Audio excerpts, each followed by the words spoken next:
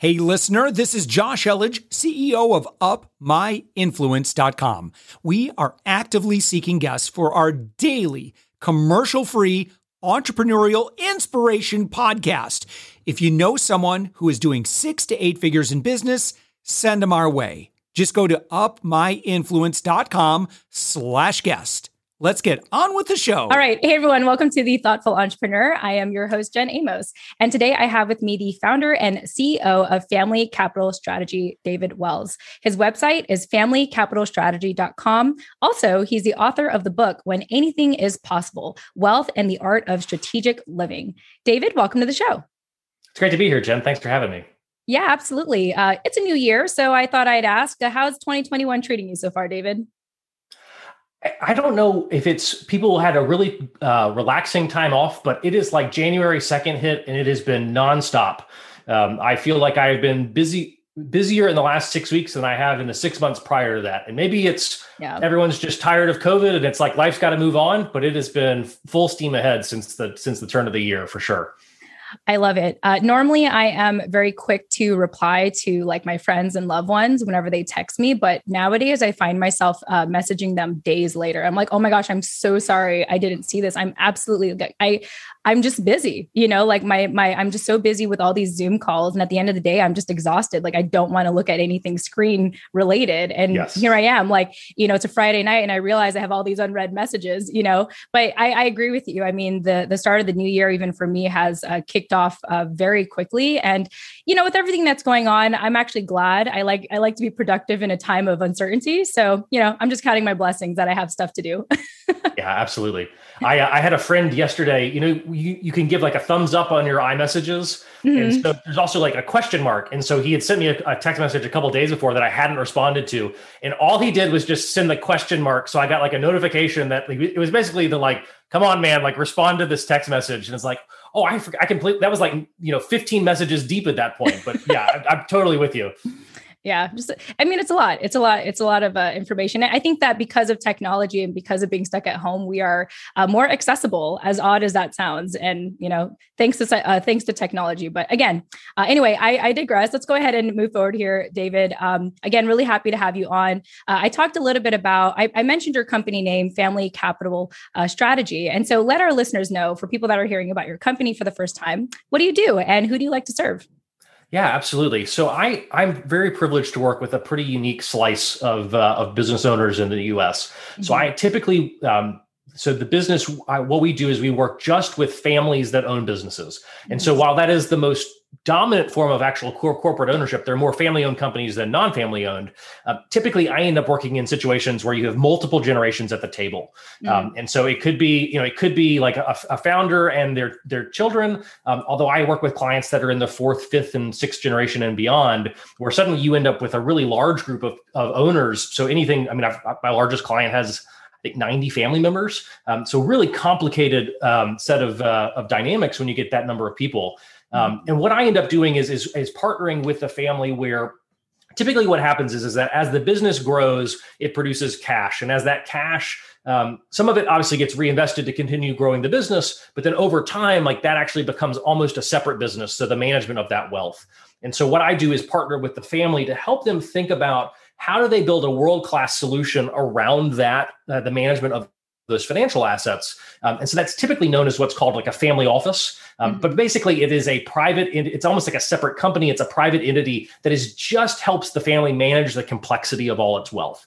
And so while I don't manage assets, which is a little bit unique, I'm not a financial advisor, I'm not an asset manager, I'm purely a strategist to help the family think about what it is they're trying to build with their wealth. And then what does the team look like? What systems do they use? What processes need to be in place? Who are they going to partner with? Because they'll have a lot of different specialized vendors for that. And so I'm kind of an architect that helps them then build that entity so that the family can maximize what it's trying to do with its wealth.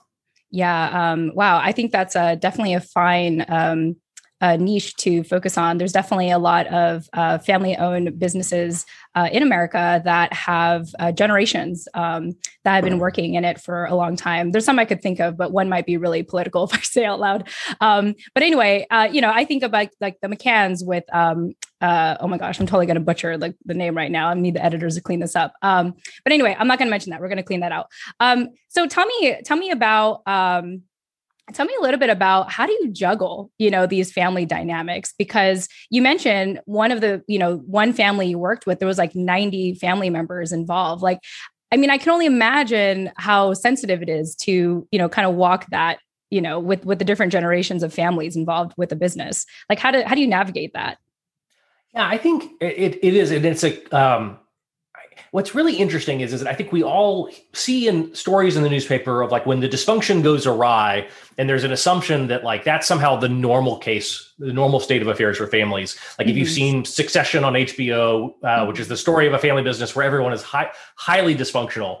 And generally what I find is that like family businesses are just normal families. We all have the normal dysfunction in our family systems. Sometimes it gets toxic and the stakes are a little bit higher, but really I find that a lot of it comes down to what I try to do is to show trade-offs so that when you've got multiple generations at the table, each with a different opinion about a point of view or a direction, is basically to lay out the case of, okay, if you go down this path, this is what that means when you play this forward 10, 15, 20 years. If you go down this path, this is what it means. So it's trying to kind of desensitize or take the emotional loading out of the conversation so that you can have a rational conversation around trade-offs so that you go eyes wide open. I find a lot of times, not always, but a lot of times when it gets really loaded emotionally, it's because of implicit assumptions or implicit decisions that the family has made before. So if you could, it's kind of that old saying, like sunlight is the best disinfectant. Like if you could kind of bring things out in the light and then lay it out, then you could hopefully have a more objective conversation. Not always the case. And sometimes you have to build a framework to get to the conversation that you want to have. But generally, if you lay out the breadcrumbs, the family can follow right along with that. Yeah. And I imagine having someone such as yourself, David, you can be that, third party, unbiased person that they can scapegoat, if anything. Like if there is any sense of thing, it's like, oh, well, David said that. Let's take it to David, as opposed to like, the generations being like arguing amongst it. It's like they can come to you for that direction and say, hey, like, let's look at the numbers. Let's look at the facts. Like, this is how this can benefit all of you. Just being that middle person, I think is very helpful, that I'm sure families really appreciate. Just like how, you have an attorney review a will after, a family member passes away, like rather than, the siblings fighting over whatever is left, like you have a third party person, like an attorney, to be able to mediate that. And so it sounds like you sort of do that with generational wealth, also what it sounds like with these families. Exactly the same. Yeah. It's having a third party who can hear things that maybe don't get expressed otherwise, and then has the freedom to say things that maybe can't be expressed otherwise, simply because there's no skin in the game of like, I'm not going to be at Thanksgiving and Christmas for the next 25 years. Like I can be as objective as possible. And generally, like I kind of view my role as to be a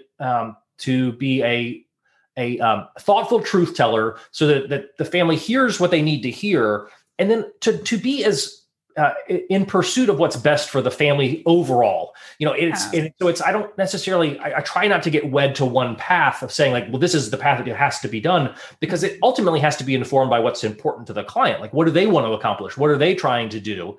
But I want to make sure that they go into that really eyes wide open, so that they know that, okay, this may be suboptimal. And are you okay with that or not? I think that's an interesting dynamic that I think a lot of us as a business owner myself, and from my even professional background, like sometimes you make choices that are not optimal because they provide other benefits, whether that's, so it may not be the most profitable decision, or it may be the least efficient decision, but it allows greater value to be added in a different way. And so again, it's just, are you aware of what you're doing or not? I think so many times, like we're all probably guilty of some of the best things that we do in life. It's not because we actually planned it. It's just because we like backed into it, or we kind of lucked into it, which is great. But it's like, let's just make, but it's, luck is not a scalable success strategy, right? Like if it just happened once, like you can't guarantee that it's going to happen again. So better to double click in and figure out what actually happened in that circumstance.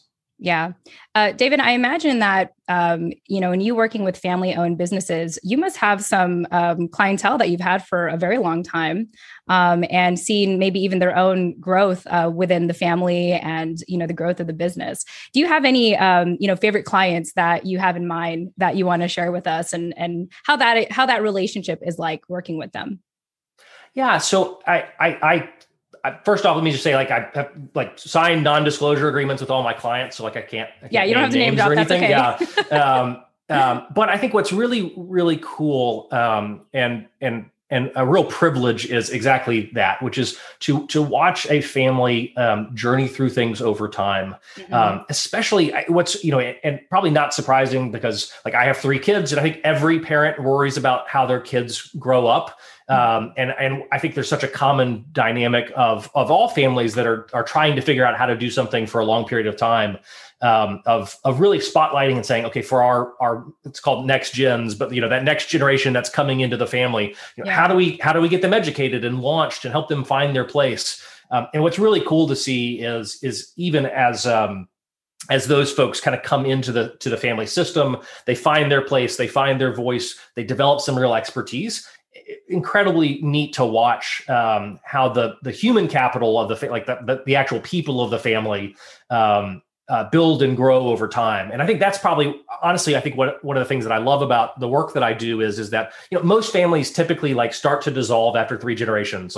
You probably spend time with your parents. And if you have living grandparents, that's great. But then, it's odds are that, as your grandparents pass away, just that cousin generation, naturally, you end up dispersed with different values and interests, and you may live all over the country and world. Yeah. And so to have, a family business or a pool of family wealth that serves as kind of that, it gives the family a reason to stay together.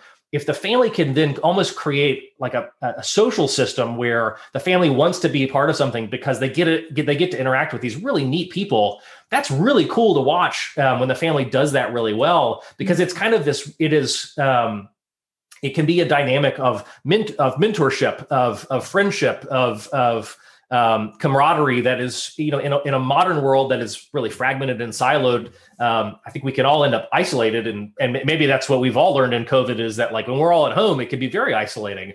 And so these families that figure out how to stay together for 80, 100, 150 years or more, what a neat counterbalance to some of those forces that we see in the modern world. Yeah, I think I find those kind of families who have sustained a business for generations, I think it's really admirable. And I like how you pointed out that after a lot of times these businesses only last for 3 generations. Have you worked with businesses where the next kin was like, I don't want to do this business. I don't want to carry on this legacy. And what was your approach to, make that transition for them to move out of the business or that sort? Yeah, it's really interesting. And there's a common saying in the industry, and actually it's global, which is it's called shirt sleeves to shirt sleeves in 3 generations. So it's the idea that the first generation makes it, the second generation preserves it, and then the third generation loses it. And there's a whole bunch of reasons why that happens. What I find really interesting is that a lot of times, two things often happen. One is that the business itself may reach a point where it actually no longer makes sense to be owned by the family. So either the industry changes, the business grows, and the family is no longer the rightful owner to it. And so there are a lot of families that I think would benefit by looking at the older families from Europe, or even some of the Southeastern Asian families that have been around for an exceptionally long period of time, that have recognized that if you can think about your business as a portfolio and say, okay, well, there's a time to own an asset and there's a time to sell an asset, but you can still be in business together even if the pieces change. And I think that's what you're seeing now is families that are coming to that realization. So that's maybe the first set of families that decide to sell a business at a generational transition. Sometimes it's really for more business specific reasons. Exactly, though, there are a cohort of families where they reach a point where the family doesn't want to be in business together, and so they begin to kind of go their separate ways. And it's a very sensitive thing. Because of my work, I end up typically engaged with families that are wrestling with the how we stay together question. But I certainly spend time with and have gotten to know a number of families that have made the choice to go separate ways. And I think that if done thoughtfully can be a successful outcome. Like that can be a good choice, even if it feels like failure. Yeah. What I think is what becomes really tragic is when you do see the families that in the course of coming to that decision, ultimately say like, the only way for us to negotiate this path forward is to litigate it out and to get the lawyers and courts involved. And then what happens is that you have people who are paid by the hour negotiating a conflict. And so generally, like just common sense would say like, the bigger the conflict is, the more hours there are available, and the more likely there's good fees to be had. And obviously that's a vast hyperbole about the state of lawyers.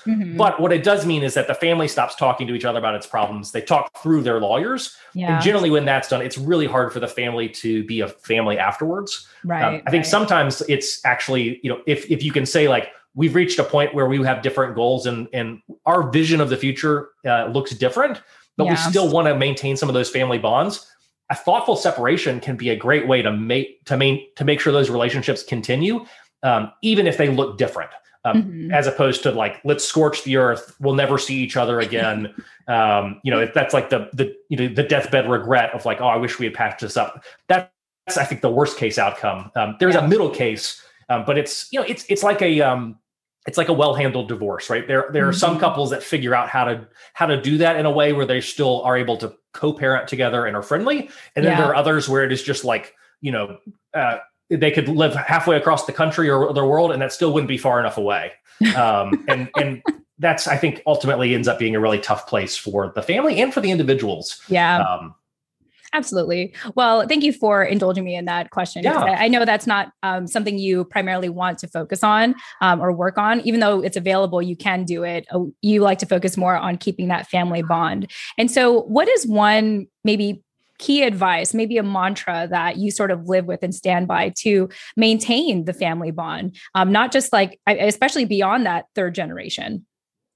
Yeah. So my mantra has 3 parts, but it's the idea that really to be successful for a long time horizon, you're balancing 3 things at the same time. So you're balancing what's good for the individual, you're balancing what's good for the family, capital F, and then you're balancing what's possible with the assets that are available. And so the families that I think that are most successful, it is a place where each individual feels like they have the ability to live their own life and to accomplish what's important to them, to have their dreams and see their realization. There is a degree of stickiness. There's a collective mentality where they say, yes, we want to do this together. And then they marry that with a financial approach to their business affairs, that the business, or if they've sold the business and it's just a big investment fund, so to speak, that it's the pursuit of the family goals don't ultimately deplete the assets. And so if you can kind of balance that stool in space, like then you've got a really great foundation for persisting for a long period of time. If any one of those ends up, getting more priority, like if it's too much focus on the individual, then the family falls apart. If the family is too important, then individuals are going to begin to feel like they're in a straitjacket and that they're forced into this thing. And that I heard somebody joke recently that that only works until about the age of 40. And then people have had enough, and it's something about middle age, and they're like, you know what, I can't handle the constraints of being part of this system. Yeah. And same thing with if you spend the wealth too quickly, like it goes away. Right. And so that's the complex balancing act. But if you can keep individual family and the wealth in alignment, you've laid out a lot of rails or track that the train can run on for a long, long time frame into the future. Yeah, I really like that formula in a sense, making sure that the individual family member still feels like they can, be their own person. And then there's also that collectivist goal amongst the family, and then maintaining the assets as sort of the thing that they all do together as an individual and as a family. I really like that. I never heard anyone describe it that way, but that's a really good thing to keep in mind, and something I'll probably write down for myself. Like the stool of success is, being an individual, having your individuality, having the same, like sharing collective goals with your family, and then also the money or the assets, maintaining that the assets together as a family. Very astounding. David, I know that you have a book. I mentioned this at the beginning, When Anything is Possible: Wealth and the Art of Strategic Living. Let us know what that book is about. Yeah. So kind of a natural segue. So the book is really about the first leg of that stool, which is about the individual. And my background, I've been in and around financial services for 15 years, ran a hedge fund for a while, been a portfolio manager, and been privileged to work with wealthy families in a lot of different contexts. There's a lot of wonderful resources about the family. There's a lot of wonderful resources about the wealth management piece of it. How do you do the investments so you are successful? What I found was that it's really hard to think thoughtfully at the individual, at the household level. What is it that you're trying to accomplish? And especially with, as the wealth grows, which is kind of a natural consequence of being success. What's really sad is that there's a lot of wonderful surveys that would suggest that most people who have been wildly successful are not really happy with that state of affairs. There's a survey that talks about how the majority of people who are kind of in the ultra high net worth, so think at least $25 million in net worth or above, they don't feel financially secure. There's another data set that says that 80% of people who have a trust fund don't view it as a positive presence in their life. 50% of business owners, after they sell their business, in the 18 months after that, say that they regret the decision. Wow. So it's this very odd state of affairs, right? Which is like, these are people that you would say like, oh, these should be the happiest people on earth that they've attained this financial success. But when you ask them, they don't feel like that's the case. And so the book is really about how do you, as your wealth grows, and it's not really, and I think this is true regardless of if you've got $1,000 in the bank or $100 million or $1 billion in the bank. It's the same set of questions that are applicable. But it's really comes down to these three questions of, well, what do you have? And that includes your financial resources, but it also includes things like the relationships that you have, the social causes you care about, the education and skills that you've developed, the legacy that you've inherited, and the values from the past, and even like your faith practice that inform that. Those are all assets, and we tend to focus on the financial balance sheet. We maybe don't give as much of. It's harder to quantify some of those other things, so they kind of fade into the background. So question number one is like, what do I have? Which I call like your wealth structure. What are all the pieces? The second is what I call wealth identity. And it's really, okay, how do you answer the question, who am I and who do I want to be? And specifically with regards to your wealth. And recognizing that like that question of who am I, like that is serious, thoughtful matter. But what we don't realize is that there are a lot of things that inform how we think about ourselves in relationship to our wealth.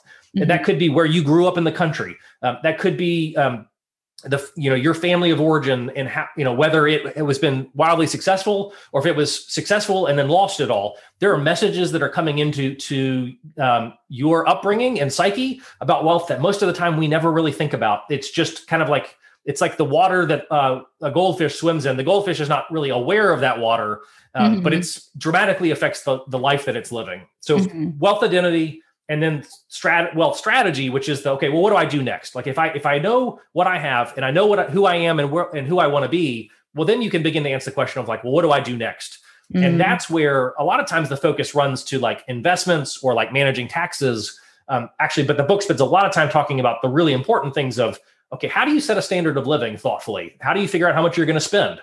How do you figure out how much you're going to give to future generations? And then how do you figure out this philanthropic question of what's my responsibility to the community around me? And how do I do that really thoughtfully so that I'm actually helping people and not hurting them through my philanthropic dollar? So the book is designed to be really pragmatic. It's written so that regardless of your background, you can read it, but it's designed to give you a process to think through those steps so that at the end of the book, your wealth is something that hopefully goes from being like either just dollars in the bank or overwhelming to like a tool that you can deploy to accomplish what's most important to you. Yeah, I love that. I love that final note. It's like ultimately you're looking at your wealth as a tool to support like who do you want to be and what do you want to do next, right? Absolutely. And I think that's what the world needs now, right? Is people who are dramatically aware of what their own capabilities are, and then how they can make a difference in their community, right? This year we have seen some horrible suffering for all sorts of reasons. And if we can create a place where each person is living a fulfilled life and then is using that to impact their family and their community around there, I'm pretty sure that makes a world that's going to be a lot better to live in 20 and 30 and 40 years. And it will address a lot of not all of, but a lot of the issues that I think that we've seen an acute spotlight put on in the last 12 to 15 months. Yeah, absolutely. I think just that sense of purpose and fulfillment can solve a lot of problems. I absolutely agree with you on that. David, it's been such a pleasure having you here on The Thoughtful Entrepreneur. Any final thoughts before we go? No, this has been great, Jen. I really appreciate the time. If folks are interested, you can visit my website, familycapitalstrategy.com. And otherwise, this has been a great conversation. Thanks for the time. Yeah, absolutely. I enjoy what I do. And again, to our listeners, this is David Wells, who is the founder and CEO of Family Capital Strategy. You can learn more about him and his company at familycapitalstrategy.com. Thank you all so much for joining us, and we'll chat with you in the next episode. Tune in next time. Thanks for listening to The Thoughtful Entrepreneur Show. If you are a thoughtful business owner or professional who would like to be on this daily program, please visit upmyinfluence.com/guest. Now, if you've got something out of this interview, would you share this episode on social media? Just do a quick screenshot with your phone and text it to a friend or post it on the socials. Now, if you do that, tag us with the hashtag UpMyInfluence. Each month, we scour Twitter, LinkedIn, Facebook, and Instagram. We pick one winner from each platform, and you get crowned king or queen of that social media. Now, what do you win? We're going to promote you and your business to over 120,000 social media fans, totally free.